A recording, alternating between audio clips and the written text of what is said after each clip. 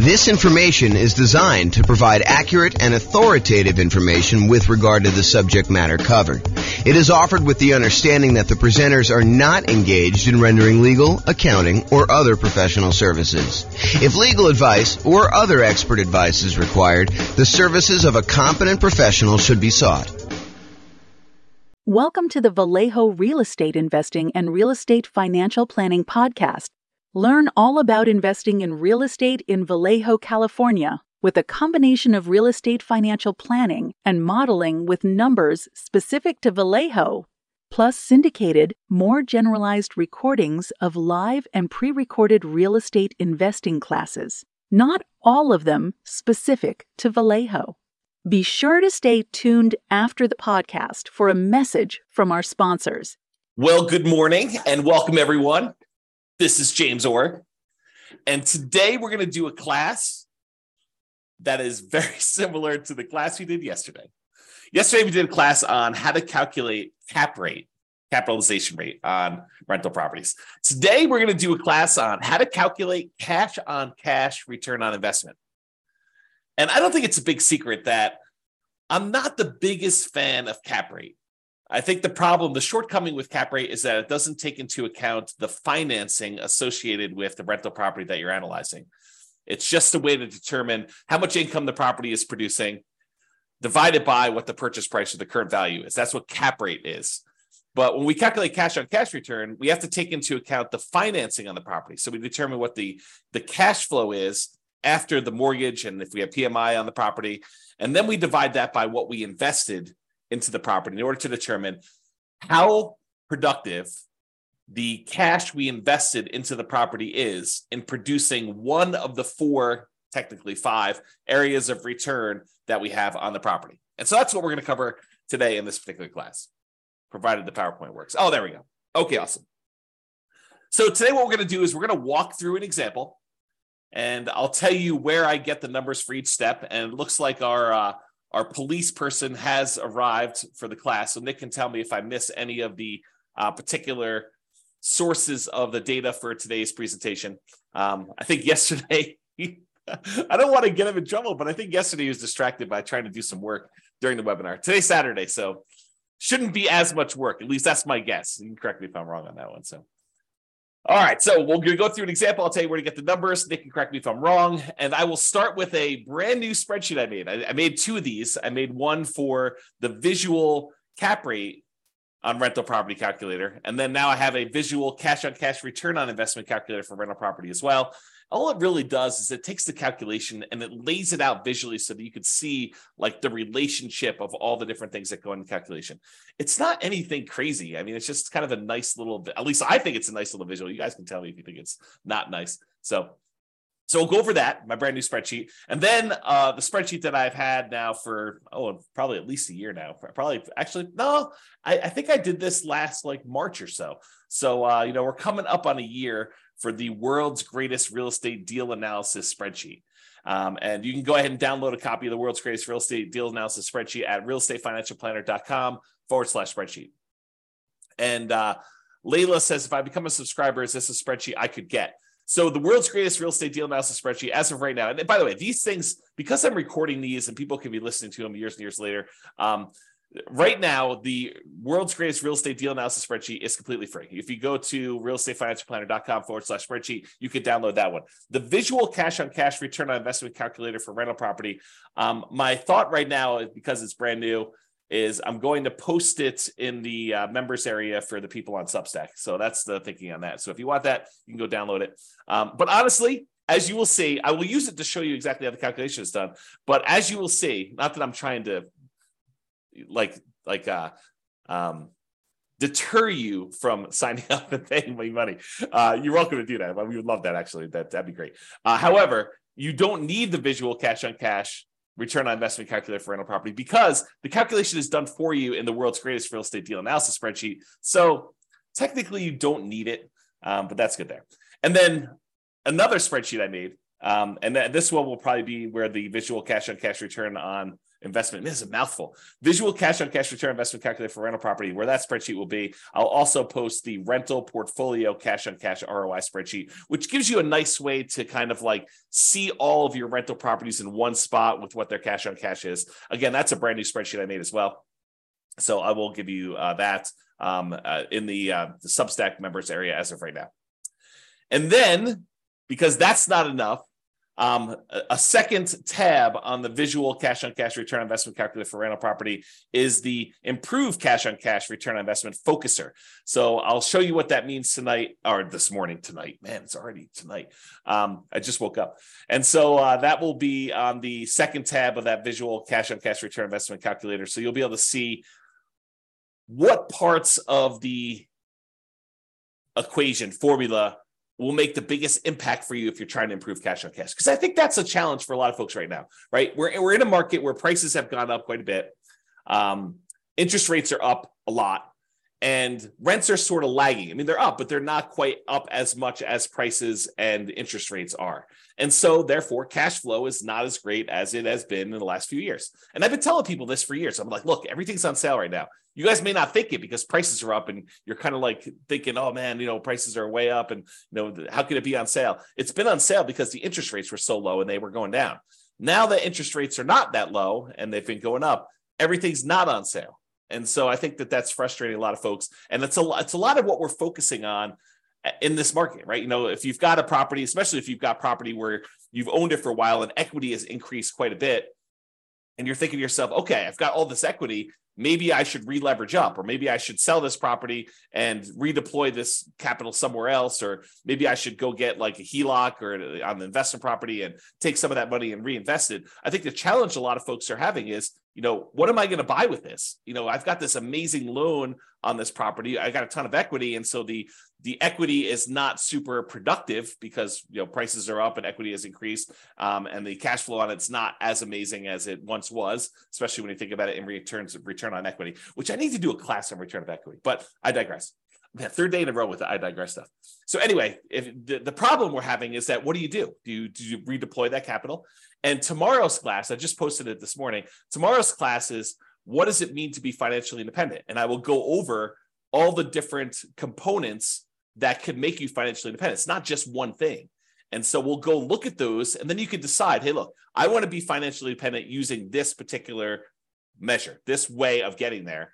And so now you can ignore all the other noise out there and decide, I don't need to worry about whatever it is, crypto or fix and flips, or, even buying more rental properties. If that's, not your strategy, I can ignore all those other things and really focus in on this one area, because that's the way to be financially independent. And honestly, if you've heard the old story about Warren Buffett and his airline pilot, the airline pilot basically asked Warren Buffett, the secret to being successful. And he told him, make a list of the 20 most important things that you want to accomplish in your life. And so the airline pilot goes, he makes this list of the 20, he says, okay, rank them from 1 to 20, 1 being the most important, 20 being the least important.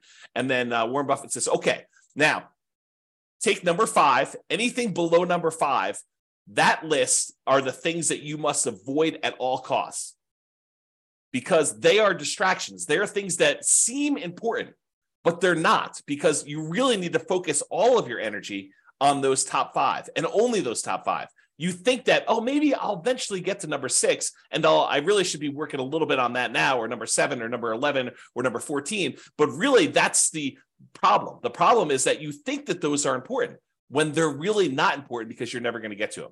And they're going to distract you from achieving the top 5. And so really, tomorrow, what we're going to go over, not today, this is not today's class, but tomorrow we're going to go over is, focusing in on what is most important for getting you to be financially independent. And then realizing you need to ignore all the other crap, even though it's shiny object. You're like, ooh, the flipping land, that sounds amazing. Or, doing short-term rentals, that sounds amazing. Or, doing this nomad thing, I just learned about that. That sounds amazing. And maybe that is in your top 5.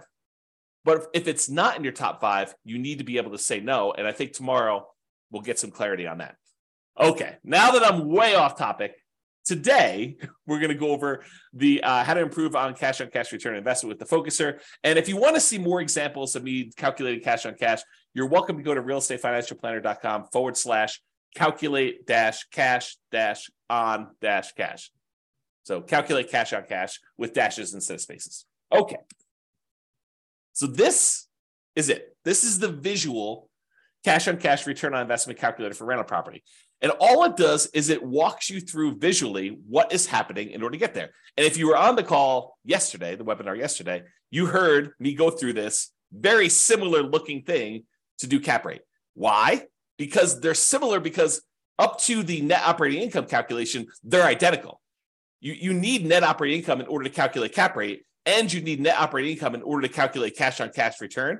So they look similar enough to there, but once we get to net operating income, we do something different with it for the calculation for cap rate.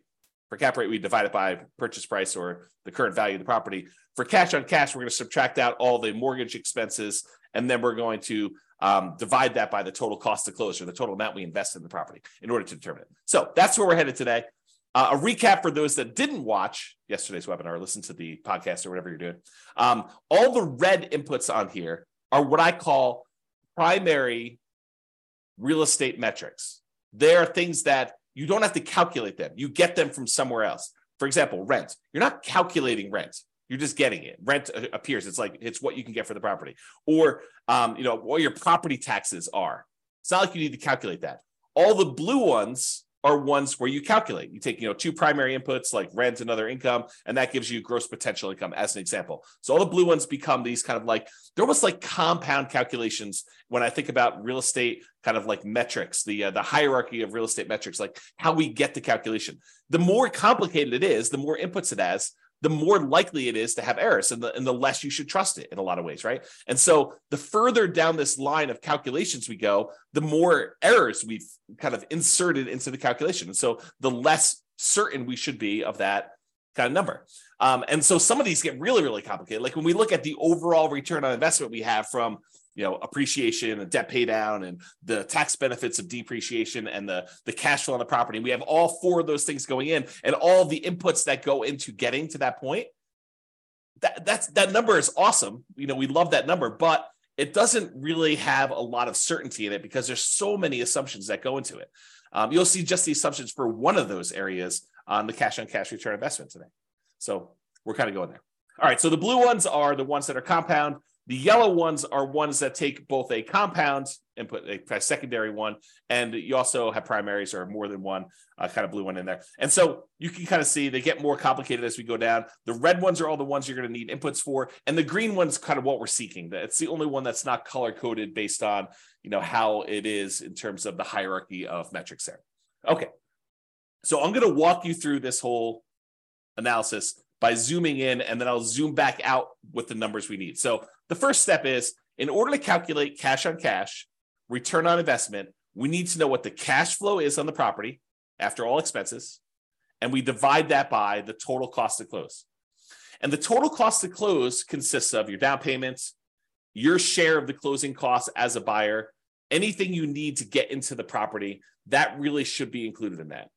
And there's some gray area here, and I hate to be inexact, but this is the reality of it, okay? If you have a property that you're buying and it's distressed, and you know that going into it, you're going to need, paint or carpet or to replace a kitchen sink or to put a refrigerator in, does that count as a total cost to close? And it's an interesting question, right? Because do you take into account the stuff you need, the rent-ready costs for a property to be ready to kind of like rent? And I think for most of you, I think that you should include those, right? Because it truly is how much cash return, the cash flow you're getting on a property, and you had to invest that money in order to get the property to exist. It's like the total amount you needed to invest in the property. So how much cash did you need to bring to the table, including the money that you needed to get it there in order to be able to have this property produce this amount of cash flow? So I do think you probably do include those. And some people would argue, the purists out there would say to me, James, but that's not really technically the cash on cash. Yeah, maybe. I actually think it is. I think that you probably should have, the money you need in order to get the property rent ready in there. Because then people will start saying, well, what about, you're going to need a roof and, 2 years, should you kind of include that in there? I don't know. Now you're getting a little crazy on me. And honestly, this metric is not, while it's probably one of the most important metrics when you're analyzing a deal to make sure that you get a property that's not going to really drag you down, like a kind of a, what do they call those? What's the animal that they have around your neck? Is it a mongoose? What is the animal that they have around your neck? I don't know. Anyway, you don't want to have a property that's really going to drag you down with cash flow, right? You want a property that, or if you're going to do it, make sure that you plan for that and set aside enough money to handle any negatives. Albatross. Thanks, Lee. That's awesome. Albatross around your neck. So you don't want one of those. Okay. So I don't know where I was going with this. I think I was talking about this idea of like total cost to close and how much do you include. I think once you get the property, you make the decision to buy it, doing this cash on cash return on investment calculation. I think as soon as you do this, this is going to sound horrible. As soon as you do this calculation, you should abandon it, right? Because that's not the metric we are concerned about moving forward. Once you acquire the property, I think the metric that matters most is your cash flow on your equity, your cash flow return on equity calculation, because that basically tells you, okay, now that I bought the property, it doesn't really matter what I use to invest in the property. Now that I bought the property, what I want to know is how much cash flow I'm producing on the amount of equity I now have tied up in this property. That becomes a much more important metric in my mind. So we do cash on cash return on investment in order to make the investment decision.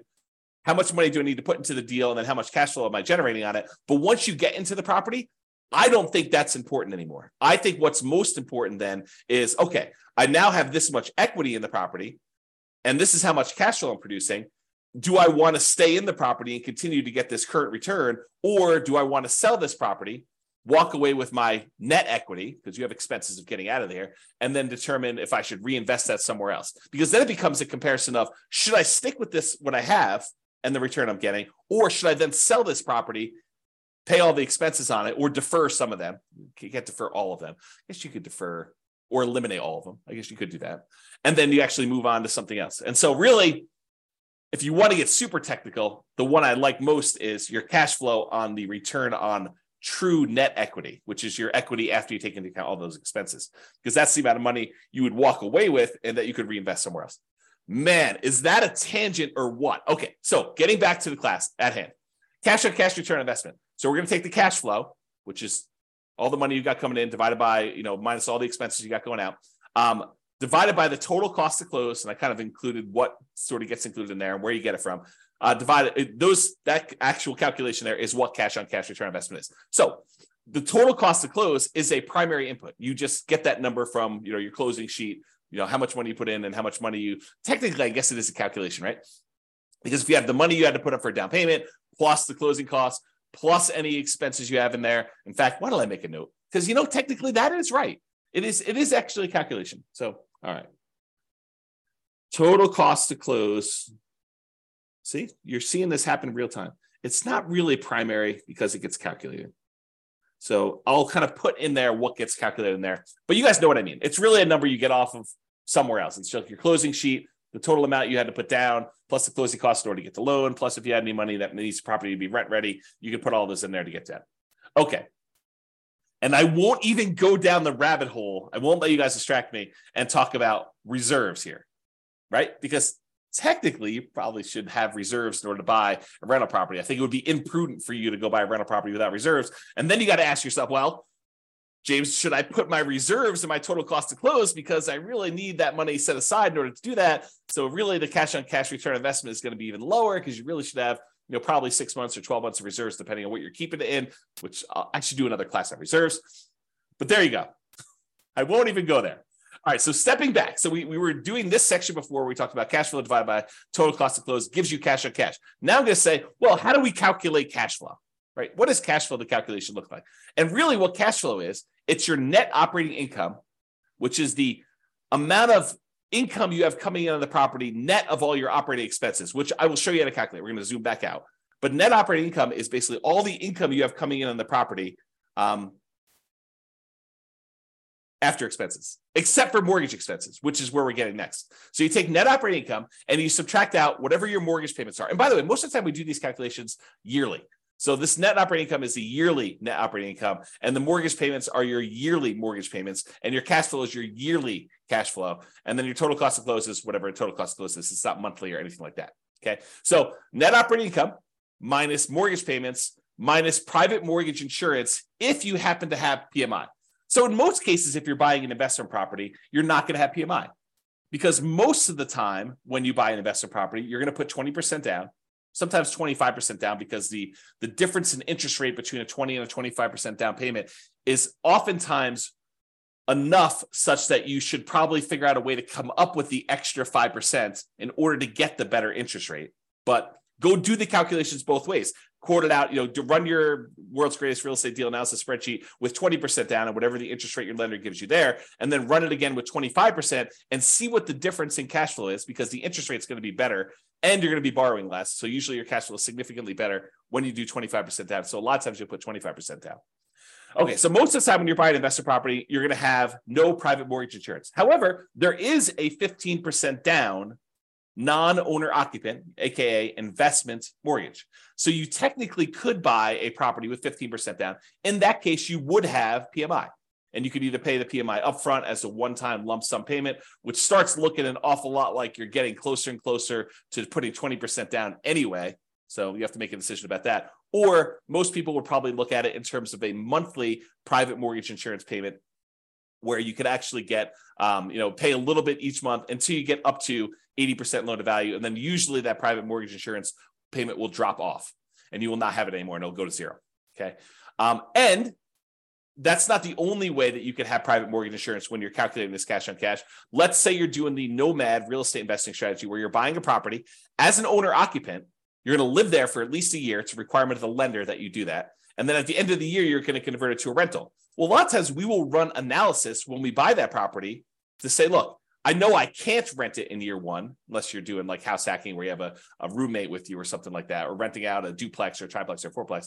And so you're going to look at it and say, I've got this property now that I'm either able to rent out if you're house hacking or doing duplex, triplex, or fourplex, or whatever you're doing.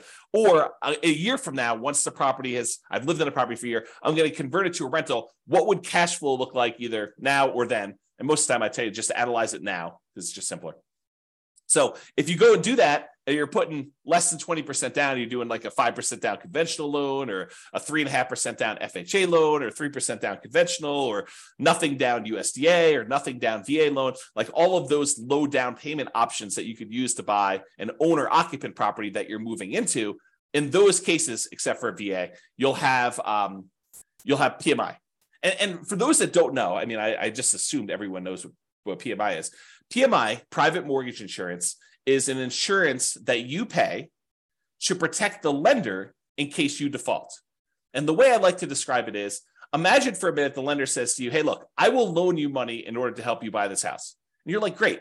And they say, okay, what I'd like you to do, though, is I want you to have some skin in the game so that if the property value goes down, I'm protected, and that you would lose money first. And you're like, hey, that sounds reasonable to me. You're willing to loan me money in order to buy this house. It sounds reasonable that I have some skin in the game to do that. And so what the lender says is, I'd like you to put down 20% so that if the property value dips and I have to foreclose on you because you stop making payments, that I'll be able to get all of my money back out, all that 80% value back out, and I will feel very, very safe in that position. And you're like, well, that sounds reasonable to me, but what if I wanted to put less down? And the mortgage company says, hey, let me think about that for a minute. Well, I'll tell you what I'm willing to do. If we find a third party, private mortgage insurance company, we find this third party and we say to them, look, the buyer, you, will go ahead and pay them a fee, and they will take the risk on if there's a foreclosure and I am going to end up losing money. So what they will do is they will insure me as the lender for you only putting less down, as if I had put 20% down.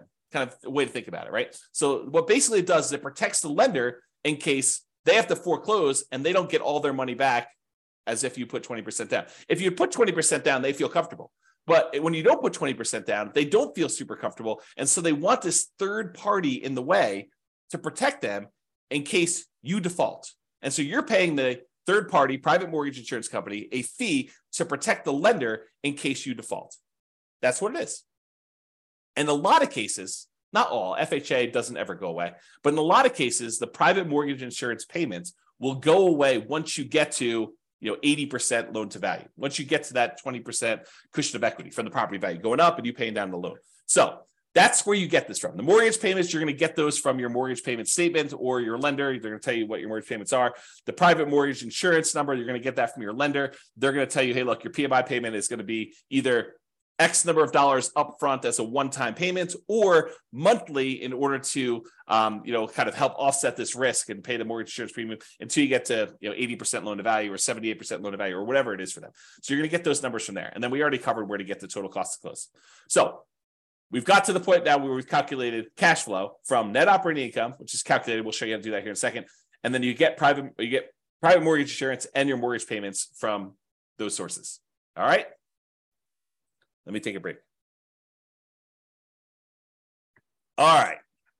Zooming back out a little bit more. Now we've covered net operating income. We've covered mortgage payments. We covered private mortgage insurance, covered cash flow, total cost to close, and now cash on cash return on investment. Now we're going to step back and say, well, how do you calculate net operating income?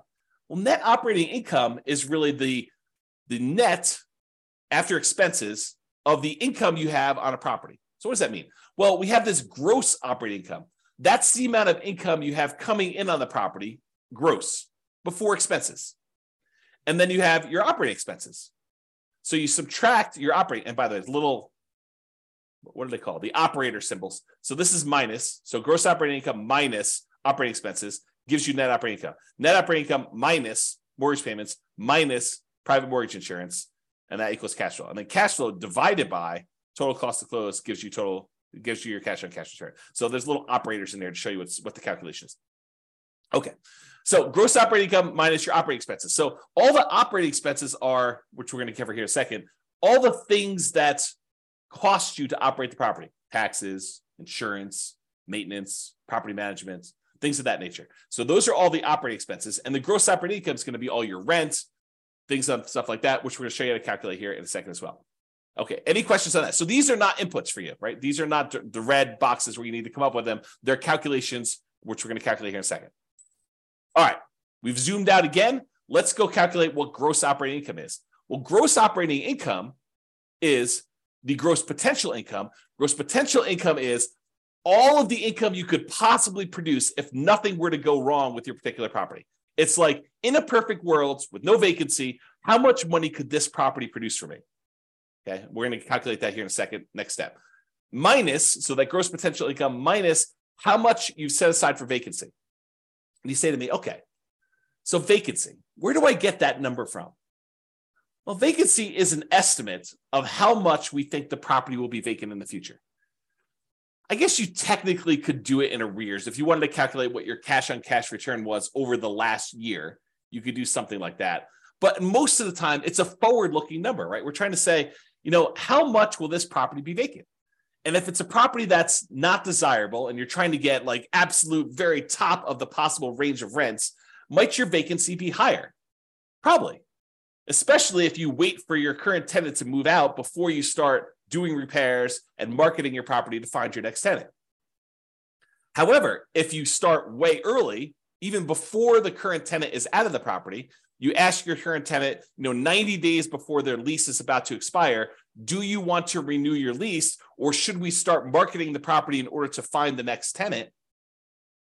Then you could start marketing the property if they don't tell you within a very short period of time, within a week or so, hey, listen, I do want to renew, or no, I plan on moving out. Then you could start marketing your property, 60 to 90 days before the property becomes vacant. Shouldn't your vacancy be a little bit lower? Even if you start searching for a tenant with higher rent early on, and if you're not getting calls, you're not getting inquiries, you drop the rent a little tiny bit, do it for another few days, see if you're getting calls and inquiries, and then drop it another little bit until finally you're at whatever the fair market rent is, and you're getting a reasonable number of calls and inquiries and applications on your property. And because you're starting 60 to 90 days in advance, taking 3 or 4 or 5 days or a week in order to test the slightly higher rent before you drop it a little bit and then continue testing it to refine it. If you do that as a strategy, won't your vacancy be a lot lower? So if you're using, this strategy of starting 69 days in advance, and you're testing your rents, and you're definitely a good salesperson about being able to, talk to people and sell your property and tell them about the pros and cons and the benefits and why they should rent from you and not the other house down the street. If you're good at sales and you're, selling the tenant, and you're also good at marketing the property, you've got really good photos, you got really good description, you got a good process. The property shows well because the current tenant is a high quality tenant that's taking care of the property, and you've done all the maintenance of the property so that it looks good when you're showing it with the tenant there. Like, if all these things are true, then vacancy, I think, should be in that kind of like 3% to 5% range, probably closer to 3%. But if you're kind of like lackadaisical, a little bit reactive in your kind of thing, you're kind of testing high rents, and you're thinking, I'd rather have a month of vacancy but get $50 more a month in rent because that makes sense to me, which doesn't. But you're thinking of all these kind of different strategies, then maybe you're kind of like vacancy is going to be 5 to 8%. Or maybe you're hiring a property manager and they're not doing a great job.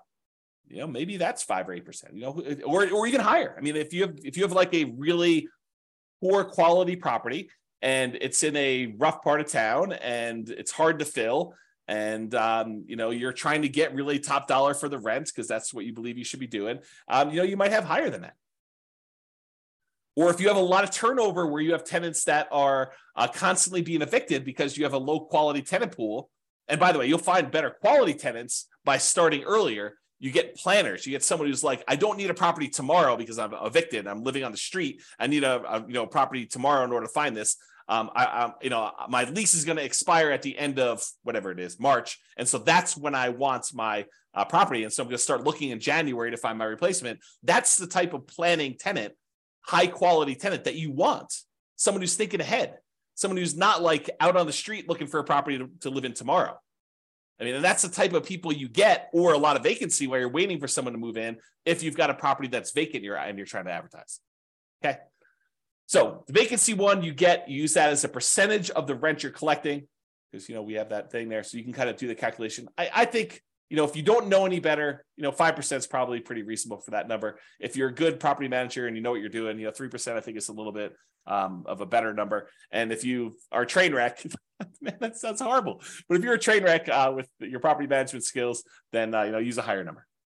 Okay. Am I doing a good job, Nick, with getting these in here? Make sure we got all this stuff. Okay, good. Let me know. All right, so gross potential income, which we'll show you how to calculate. That one's really easy to calculate. And then minus vacancy dollar, that gives you that gross operating income, which we're going to need. Yeah, Nick says I'm doing a good job, so thank you. So you take all that stuff from the gross operating income, we're going to subtract that from the operating expenses. So what are operating expenses? Well, I told you before what they were. It's like property taxes on a property, and property insurance and HOA fees and your share of utilities as the landlord and other expenses and maintenance and property management. So let's go through those just to make sure we kind of understand. Property taxes, you're usually going to get that from the MLS sheet. However, as I discussed probably in too much detail yesterday, that is not a firm number. And I think that's the problem, just in general, back up a little bit. That is the challenge, I think, for a lot of folks, is that they expect this cash on cash number to be super accurate. And honestly, I don't do them any favors by going out to 3 decimal places here to show you what the cash on cash return on investment is, right? But it's not that accurate of a number, right? We have property taxes in here as $2,956, just as an example. However, when you buy a property in some jurisdictions, in some markets, they actually reassess the property based on the sale, and your property taxes are going to change because now they know what the real value is, high or low. Could go up, more likely, or it could go down, less likely. So it could change. And I gave the example yesterday of you're buying a property from a senior and they had the senior tax exemption. They had like a homestead exemption on their property. And so maybe their taxes are really, really low. Like you're looking at it, you're like, wow, the property taxes on this property are only $1,200 a year. That's amazing. This property's going to cash flow like crazy. Well, it's going to cash flow like crazy if you were a senior and you had a senior homestead exemption on the property. Yeah. But when you buy the property, you no longer get that exemption. Right. And so property tax numbers can change. They're not static. They're not fixed. And they probably will get changed when the property gets reassessed anyway. Like this number goes up over time. So just be aware that this is not a super exact science. Like if you're looking at 2 different properties and you're like, what, this one gets me 4.91% cash on cash return, and this one gets me 4.85. I definitely should go with the 4.91. Not so fast. I think at that point, they're identical. And you need to go look at, okay, which one of these properties helps me achieve whatever goal I am trying to achieve that I want to hold in my portfolio for a longer period of time. And maybe I choose that one, not necessarily the one that has a slightly better cash on cash return, because it's not that accurate to begin with, right? It could get lost in a bad vacancy or a property tax or a property insurance claim that you didn't expect because it happens to be in a windier area of town and you're going to have shingles blown off. I mean, there's all sorts of weird stuff like that can happen. So this is not that exact. It's not that exact of a science. So then I think you start looking at, 4.9, 4.8, 4.7.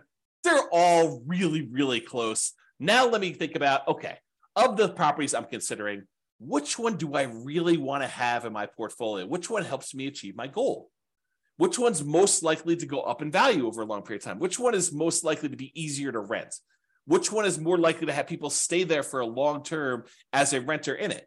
Which one am I able to add the most value to? Like all these other considerations. In fact, I probably should do, and let me know if you think I should do this, but I probably should do a class on that. Like, the non-cash on cash calculation considerations when selecting a particular property, right? Like it's all these soft skills, all these sort of speculative, maybe I shouldn't do a class on that because they are like, they're speculative. Like, what do I think is true about the future of this particular property? It's like all those gut feeling ones, all the kind of blink things. If you remember Malcolm Gladwell's book, Blink, about making decisions on stuff, right? Like how you kind of think about those. So I don't know. We'll have to go into that in detail, but so you know where to get property taxes from, and you know why it's not always 100% accurate.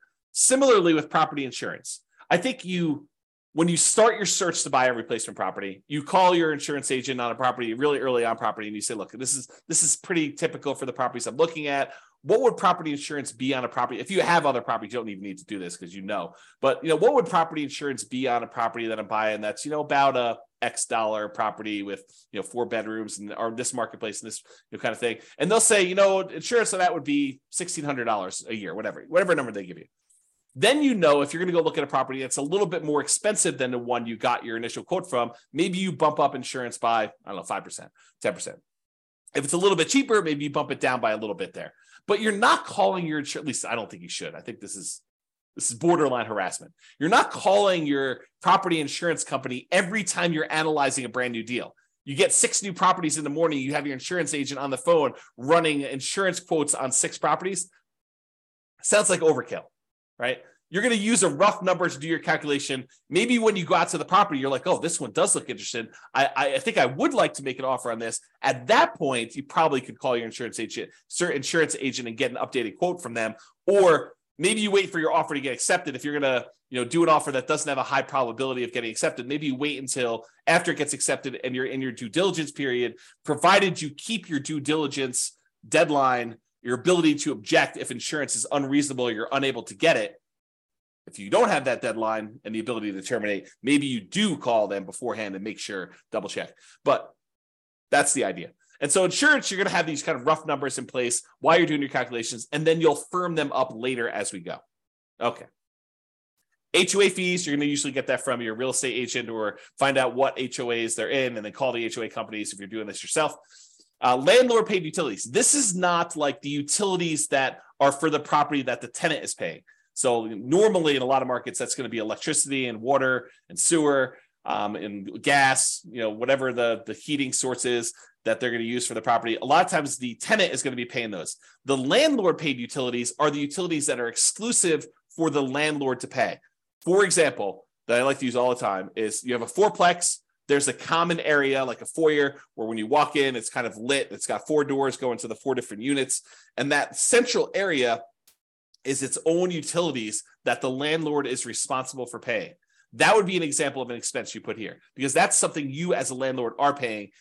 The other tenants are paying for their own individual units. Okay. Other expenses, snow removal, cleanup around a property, landscaping that you kind of have to do, to kind of maintain it, especially if it's multifamily. Things like that are usually covered in other expenses. There's probably other examples in there, but that's kind of like the catch-all for all the other things you have there.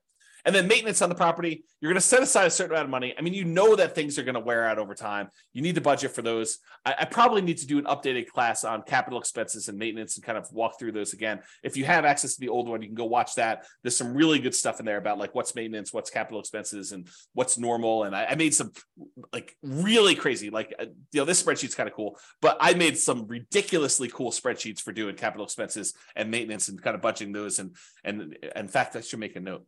That's something I should talk about when I talk about when you should sell.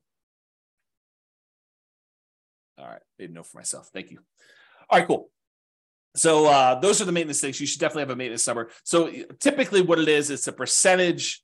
You can really do the full calculation and say, look, these are the components and this is how frequently and this is how old they are. And you could do the calculation. That's what one of the spreadsheets does. Or you could say, look, I'm going to set aside whatever, to 8%, 10%, 12%, 15% of the rents coming in to set aside for maintenance on the property. And again, that's forward-looking. That's an estimate. Is it possible you could have a tenant stay in a property for 12 years and you not have to replace carpets for 12 years?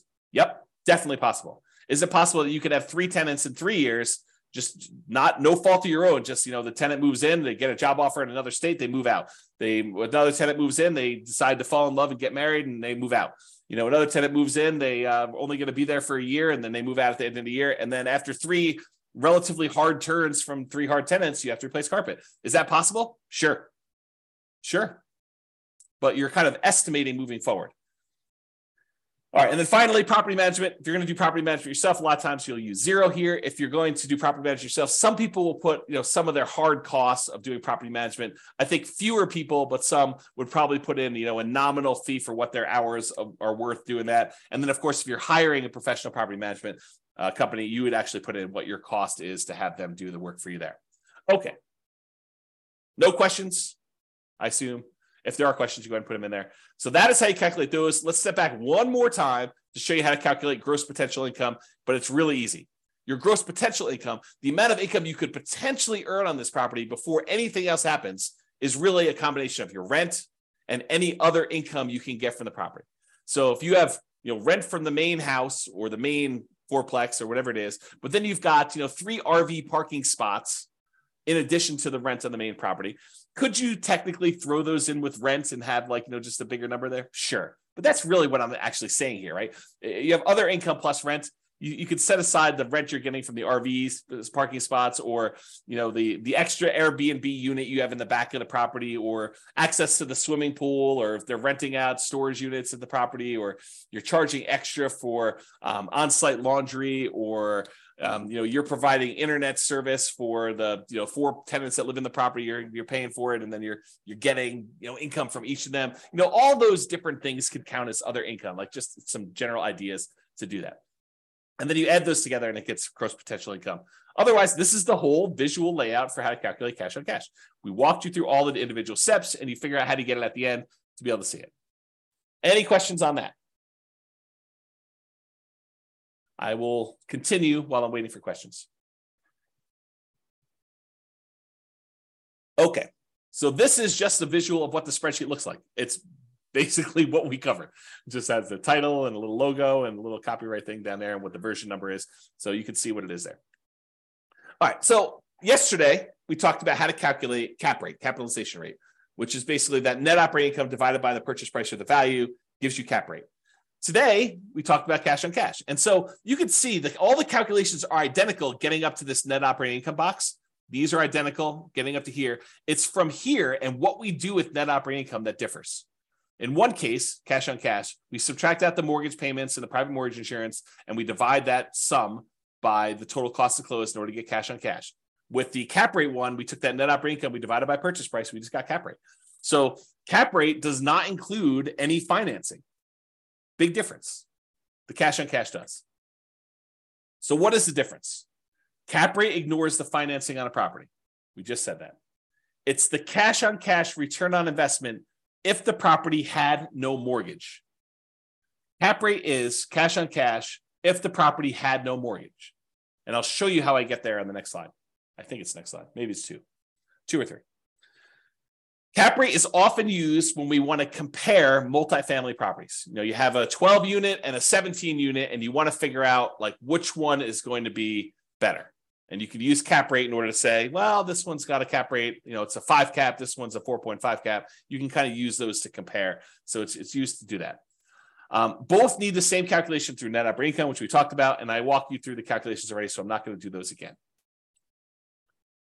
All right, and I hinted at this earlier when I said cash on cash return on investment, when you're analyzing a deal for the first time to decide whether you want to buy it or not, makes a lot of sense. In fact, it's probably the primary metric for a lot of folks looking as to whether or not they should be buying a property. Look at their cash on cash return on investment, see what their cash flow would be when they buy this property based on how much cash they have to put in there. So it's extremely important when you're first buying a property. It tells you how much cash flow your property is producing based on how much you're investing in the property. That's a good number to know. However, after you've owned the property for 10 years, does it really matter what you initially invested in the property? Fast forward 10 years from now, does it matter that you only put $1,000 down on this property? Probably not. And honestly, the less you put down, the more amplified this gets, the less meaning it has. I'll give you an example about this. Let's say you managed to buy a property with nothing down, and you got so many credits and rebates and everything that you literally have negative $1 in the deal. And when you do your cash on cash return on investment calculation, you have I don't even know if this number is correct, but a negative 1,000%, let's call it negative 100%, negative 100% cash on cash return on investment. Negative 100%. Certainly you should not buy that deal. Or maybe you should. What does a negative 100% return on investment mean in the terms of you having negative $1 invested in the deal? Right? It means nothing. It really means nothing. Maybe it means you have negative $100 cash flow for the year. That's nothing. On putting nothing down into a deal, that's silly. And that's why the smaller you put into a deal, the more amplified these returns can get in both directions. They can get really, really high positive, or they get really, really high negative. This is sort of like what happens if you have an infinite return on investment if you have nothing in the deal. Well, if you have really, really small numbers, it gets skewed there. Layla says, should you really be including total cash to close, not purchase price in your cap rate calculation?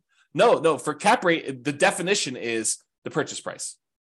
So the definition of cap rate is your net operating income divided by the purchase price or the then current value of the property. We use purchase price when we're doing the new purchase or when you're selling a property. But when you're doing a property that you already own, you use the value of the property. So that is the definition of what it is. So yeah, good question. So when I was saying this before, so does it really matter 10 years in the future what you had initially invested in the deal? And my answer is no, it does not. What if your property went up in value a lot? Does it matter that you bought it with almost nothing down? Let's say $1,000. No, because now you have whatever it is, $100,000 in equity. It didn't matter that you initially started with $1,000. Now you're concerned about, okay, I got $100,000 in equity. What am I earning on this $100,000 of equity? Am I only earning $500 a year in cash flow? Because $500 a year in cash flow on $100,000, is relatively small. Maybe you could take that $100,000 and invest it somewhere else and get better cash on cash, better return on your cash flow in general. Or maybe all the other returns are so good that you still want to stay in that deal, which is why I think this is just one measure, right? Really, after the first year, and honestly, that's an arbitrary time period. Right? It's not like me saying exactly a year, then you change over your calculations. I think once you buy the property, you look at cash on cash, I think we make that decision with cash on cash immediately. Then we're like, okay, I can set this aside because this number no longer matters. Now what matters is how much cash flow am I getting on my equity in a property? I think you should switch to that. Cash flow divided by your equity in the property, AKA cash flow return on equity. And I know I need to do a whole class on that. So it's coming. So that will tell you how much cash flow the equity you have in your property is producing. A slight variation of this becomes extremely important when you're considering what to do with the property you've owned, whether you should sell the property, whether you should refi it, whether you should add debt with a second mortgage or keep it as is. The variation I'm talking about is your return on true net equity.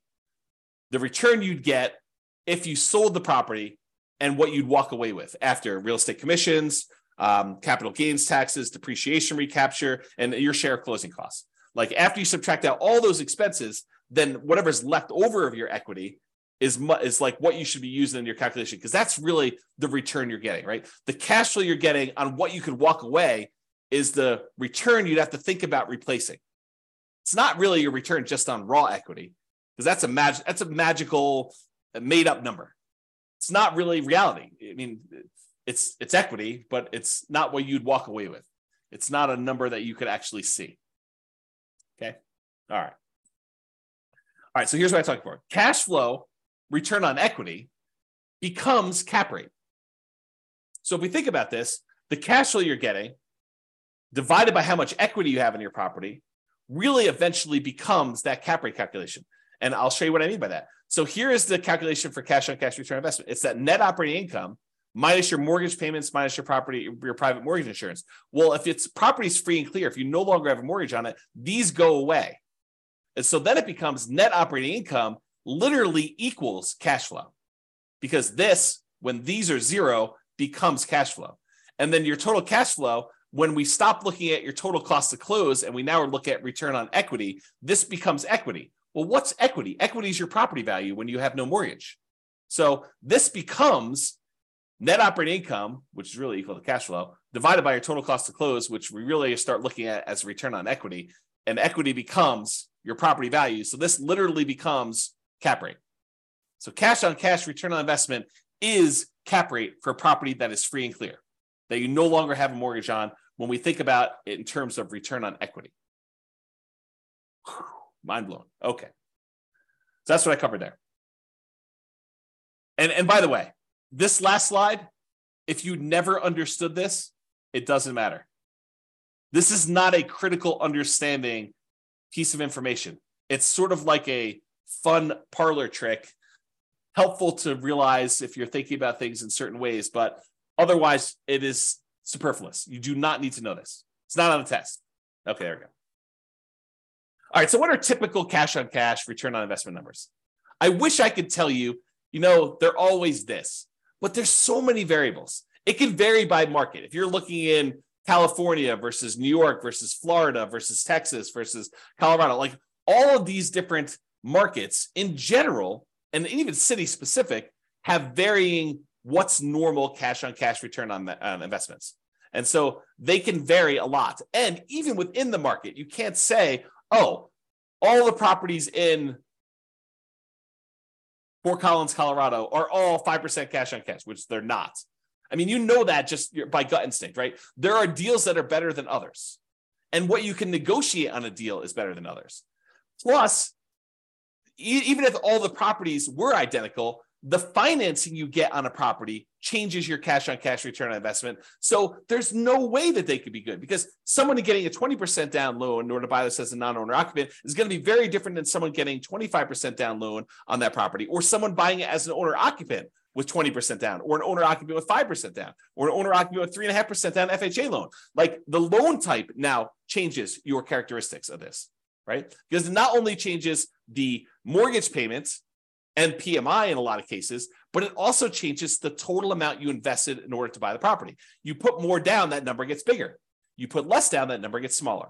You put more down, the cash flow tends to get bigger because your mortgage payment gets smaller. If you put less down, your mortgage payment gets higher when your cash flow tends to go down. So it's like a combination of both these things, and they don't act equally. If you were to graph this, it's not linear. It's not like, oh, if I put more down, I automatically get exactly that amount more in cash flow. No, doesn't work that way, especially since interest rates change based on your loan type and how much you put down. You put down 20% to buy it as a non-owner occupant versus putting down 25%. It's not just you put 5% more down. It's also that the interest rate you get from the lender for putting 20% down is different than the interest rate you get from putting 25% down. That's what makes this complicated. It's not easy. You need to actually sit down with a spreadsheet, the world's greatest real estate deal analysis spreadsheet, enter your numbers for both types of loans you're considering with the actual interest rates and actual down payments, and see what happens to your cash flow. And sometimes it makes sense to put more down. Sometimes it makes sense to put less down, partially depending on what your goal is. See the class tomorrow.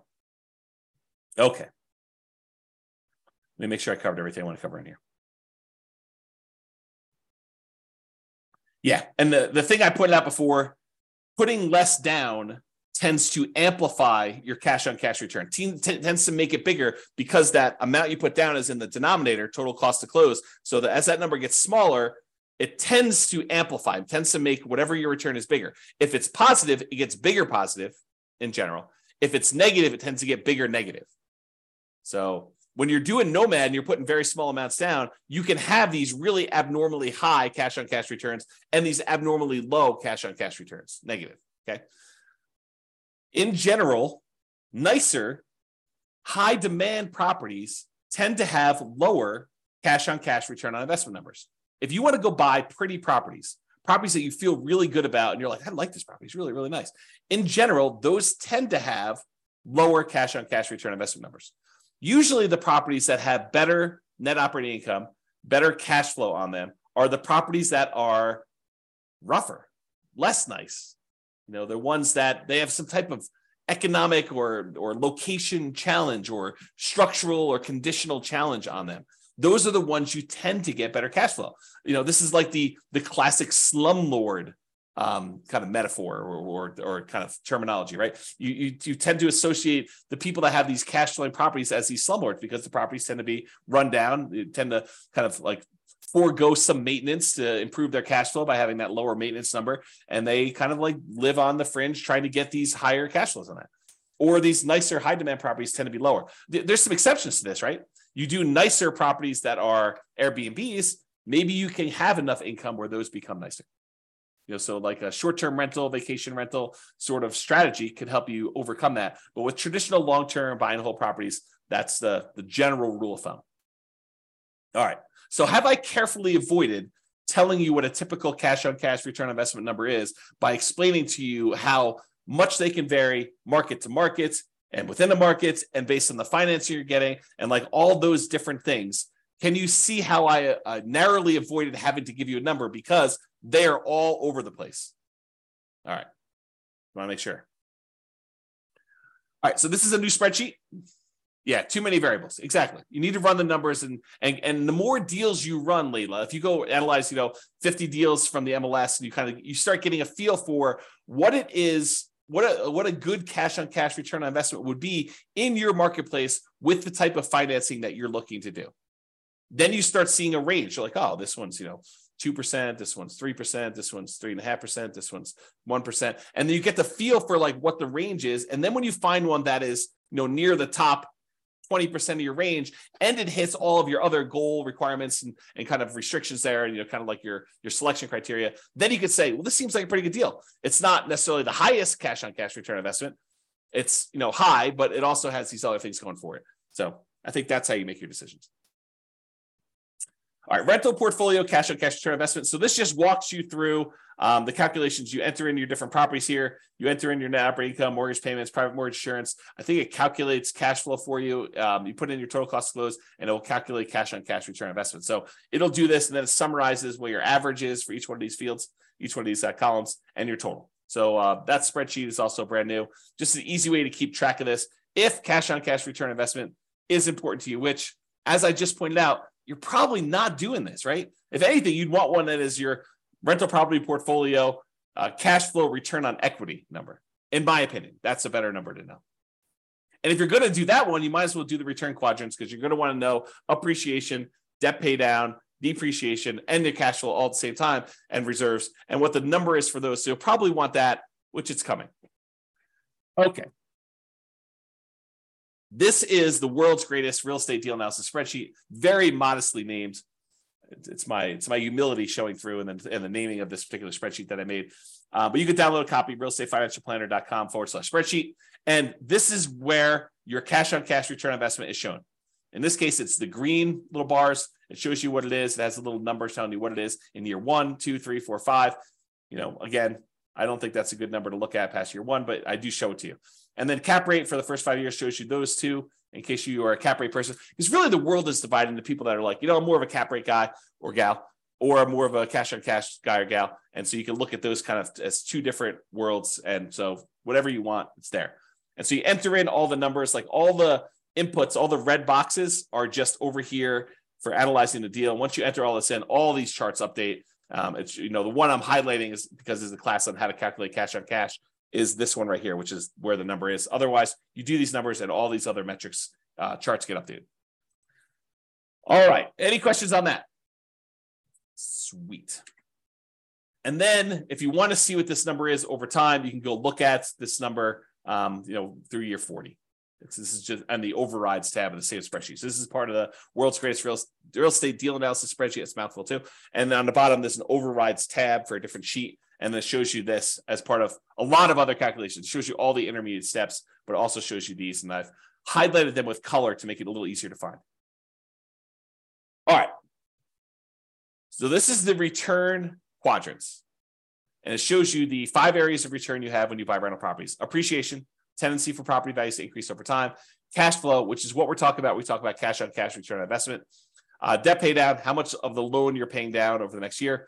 Tax benefits, your depreciation benefits on the property by owning a rental property. And then the amount of return you're earning on the reserves you've set aside in order to own the property. And then the total of all 5 of those.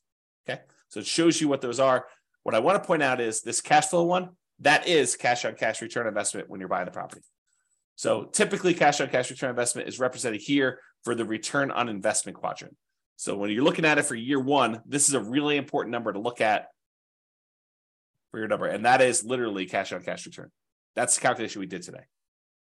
Okay. All right. Improving cash on cash return on investment.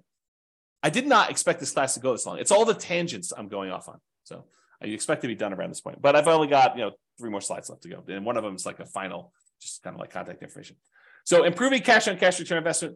If you want to methodically go through each one of these red input boxes and think about how can I improve this? How can I increase it? How can I decrease it? If it's an expense, you want to decrease it. If it's an income source, you want to increase it. But how can I improve on each one of these boxes? What could I do?